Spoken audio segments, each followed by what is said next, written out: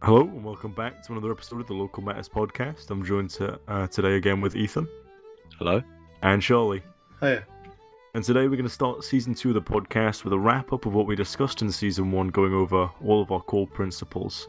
I think the best point to start on is regionalism, but to give a sort of wrap up, what we will be doing today is defining what localism really is about in sort of short terms before we move on to a more consistent basis for the podcast, talking about current affairs, etc., rather than ideology. So, would you like to lead us off on regionalism, Charlie? Yeah, it's one of the biggest things we talk about. And of course, all of this intertwined, so it's hard to talk about one thing over another. But regionalism specifically is about the devolution of power across England or the UK or even across Europe. So laws can specialise per each area. Yorkshire has very different demands to London, and you can make comparisons like this all across Europe. As we've discussed before, London cannot dictate efficiently every region of every country within the UK. So we believe that it's best if it was broken up and was a more federal system in which people had more choice over their specific area rather than the entire country dictating what each region has. And one of the main issues of regionalism is democracy, as 650 MPs in Westminster cannot be said to accurately represent 66 million people. And so that brings us on to another one of our major policy points, which is direct democracy.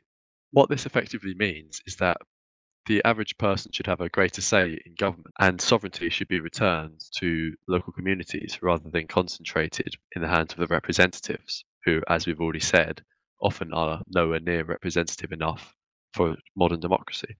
The system that most inspiration can be drawn from right now is probably the Swiss model, with its decentralized cantons and direct democratic referenda and all things like that, although that model isn't perfect either. In a nutshell, British constituencies are just too big for people to feel like they are having a say in their government anymore. Yeah, 100%. So what practically we're advocating is greater powers for local assemblies and local councils to govern their respective regions, give them more autonomy to decide what happens in the local area. Because of course, those from the local area know what is best for said local area.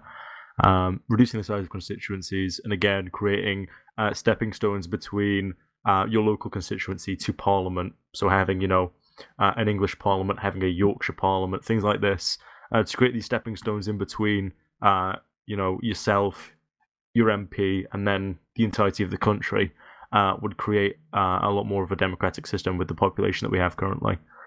Which brings us on to overpopulation, which was one of the later things we talked about in the podcast.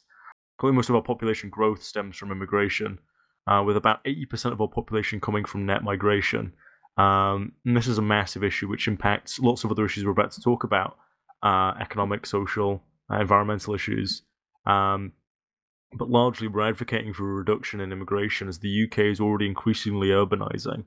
It's very hard for us to sustain these numbers, and we need to start looking towards developing our infrastructure for a smaller population rather than constantly trying to grow our existing population. Absolutely. There's no end in sight for the population of the UK. At the moment, as it should be going down, as you said, Patrick, it's being propped up by mass immigration. And not only does this have negative effects on the countries they're coming from, but also on the social and environmental aspects of our country as well. Our environment is not only damaged by mass immigration, but effectively since industrialisation, our car usage, our litter, our single-use plastic, all of this has become a natural part of our daily lives. But unfortunately, it's not natural at all, and it's really damaging to our national and global ecosystem. We have species dying out en masse, and we're causing a massive negative effect to the Earth very quickly. Yeah, this can be seen physically as well through the destruction of the green belt, and then as well the replacement of native red squirrels with grey squirrels, which are an invasive species. But I think all of this sort of ties into consumerism, which was one of our most popular episodes, which I think is worth talking about. And this is part of the broader issue of consumerism, which affects all areas of society, from social well-being to economy to environmental health, everything like that.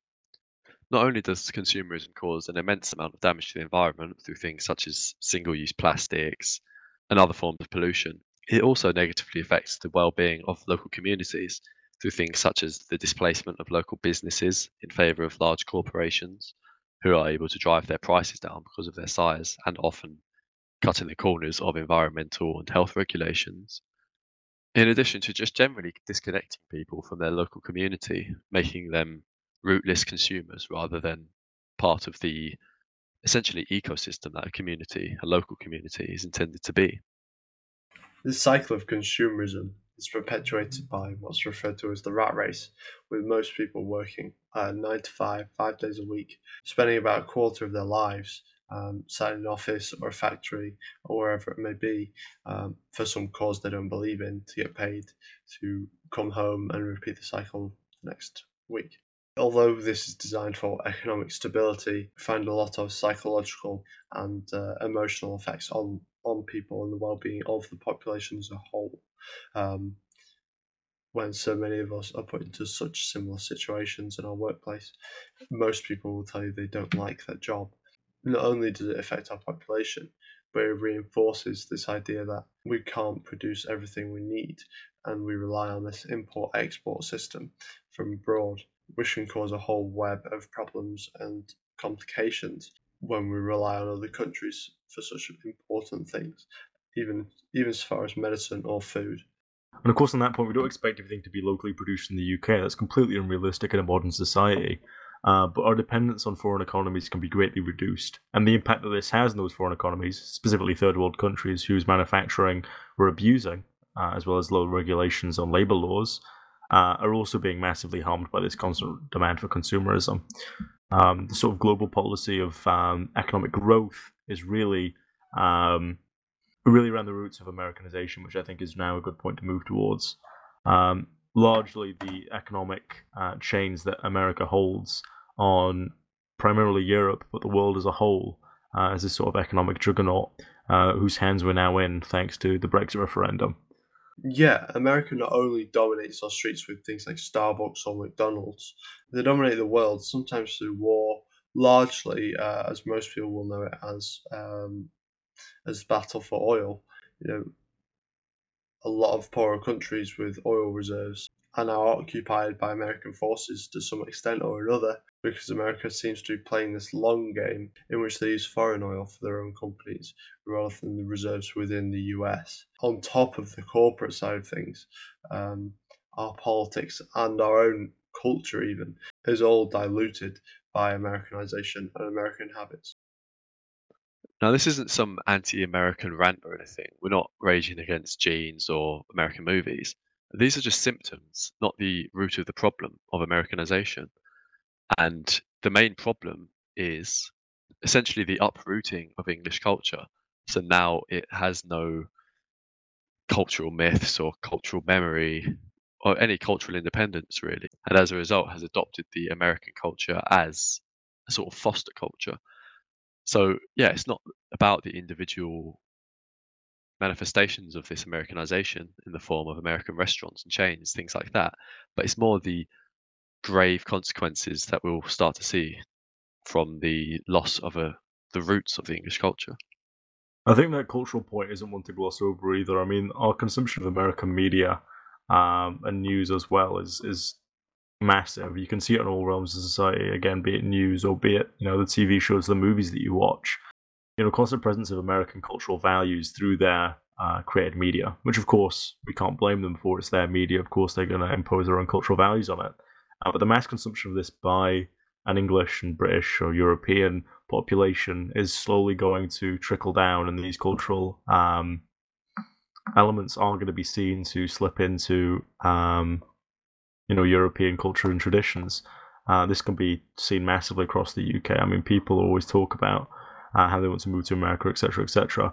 I think it's massive just how idealistically people look at America, and the effect that has on our culture as a whole isn't just one of reveration, but it's also diluting our own culture, similarly to what you said, Charlie. But I think that's a good point to wrap up on. Really, we've covered the main topics, which we've already gone over in the podcast. Those being regionalism, democracy, overpopulation, environmentalism, consumerism, and then Americanization. And now to sort of bring it to a wrap, this is what we call overall the collection of these beliefs and the acknowledgement of these issues, the ideology of localism, and that's on what this group is founded. It is the priority of community and nation. It is putting these issues first and dealing with them rather than getting caught up in a left-right dichotomy, rather than getting caught up in tax rates and individual issues. We try to tackle the global cultural issues as a whole through a variety of methods, which we've already gone into a little bit here. So what do you guys, if you guys had to summarize localism and what it meant to you, how would you define that? For me, it's prioritizing sustainability in all the spheres of life: economy, environment, politics, society. Every single aspect of life should be sustainable. And that would involve ending a sort of cult of progress and growth for growth's sake. We need to instead look at the actual effects developments take before embarking on these developments, and then retroactively considering whether they were good or bad for our local communities. This is essentially what sustainability is: making sure that local communities remain vibrant and healthy for a long period of time, for their whole lives. And that's what localism means to me. I think I'd agree with that on all points. For me, it's definitely tied heavily to the sort of cult of growth, and the impact that will have, and the ignorance, really, of politicians, economists, and all walks of society to actually recognise the unsustainability of the current system. To expect that we can handle an infinite growth of population, to expect that we can handle the requirement of natural resources that this ever-growing population will require. On all levels, really, it comes back to finding that balance between the developed world and the benefits to the psychological. Just because we can continue to grow our economy, etc., this does not mean that the people within that country will necessarily live a happier life. And I mean, that can be seen in lots of third world countries which are massively economically successful, but do see a massively low quality of life. I think the best way to summarize it is that the 20th century was a massive period for growth, but in the 21st century, I think it's time for us to look at that growth and see that the ability for human innovation is reaching a sort of peak point, and now we need to reach some sort of level playing field, some sort of stability for that growth, put a cap to it, and then work to improve the lives of all people across the world through pursuit of putting those local communities first, allowing people's voices to be heard as much as possible. Absolutely. It's about empowering the people on the ground. And as we referred to it before, this ground up politics where normal people can dictate what their lives are like, because at the moment there is no control, and that is the most important element of this. It's about normal people like us being able to seize political control rather than be dictated by corporations and politicians. Exactly, yeah. We can all see the sort of track that we're on. We're on the rails of ever-growing bureaucracy and life becoming an ever-growing demand to bump up your country's numbers. And by all means, we should all be contributing for the betterment of our community, our nation. But to put a consequence to your own quality of life ahead of that is a very slippery slope, I think. But that's sort of our philosophy, and I think we're all very much on the same page, and I think a lot of the general public is very much on the same page as well. I think, we're not really trying to reinvent the wheel here. We're not trying to, bring up issues that people to some extent can't really already identify with. People are already aware about the issues of the environment, the issues of, a lack of representation and democracy, feeling disenfranchised. People are already aware about the growing size of our population and how we're going to manage that. These are all, really, really common issues, but the problem is that no one really puts them together. Currently, society and these sort of, political movements, be it environmental or whatever else, are centralized around one major point. And what localism tries to do is it tries to bring them all together with that key focus on those local communities, that local initiative, to try and create a singular driving force behind all these issues. And we've already touched a little bit about what we think Local Matters and the localist movement as a whole can do to achieve these goals, to reduce these problems, and to encourage our solutions. But to speak in sort of shorter bullet point sort of answers, to summarize bluntly what it is we think we need to do, how would you describe in a few sentences what the steps are? Personally, I would talk about the cultural elements largely. I would talk about dependency we have in American media on foreign trade. I would talk about very statistical things like the growth of population through immigration.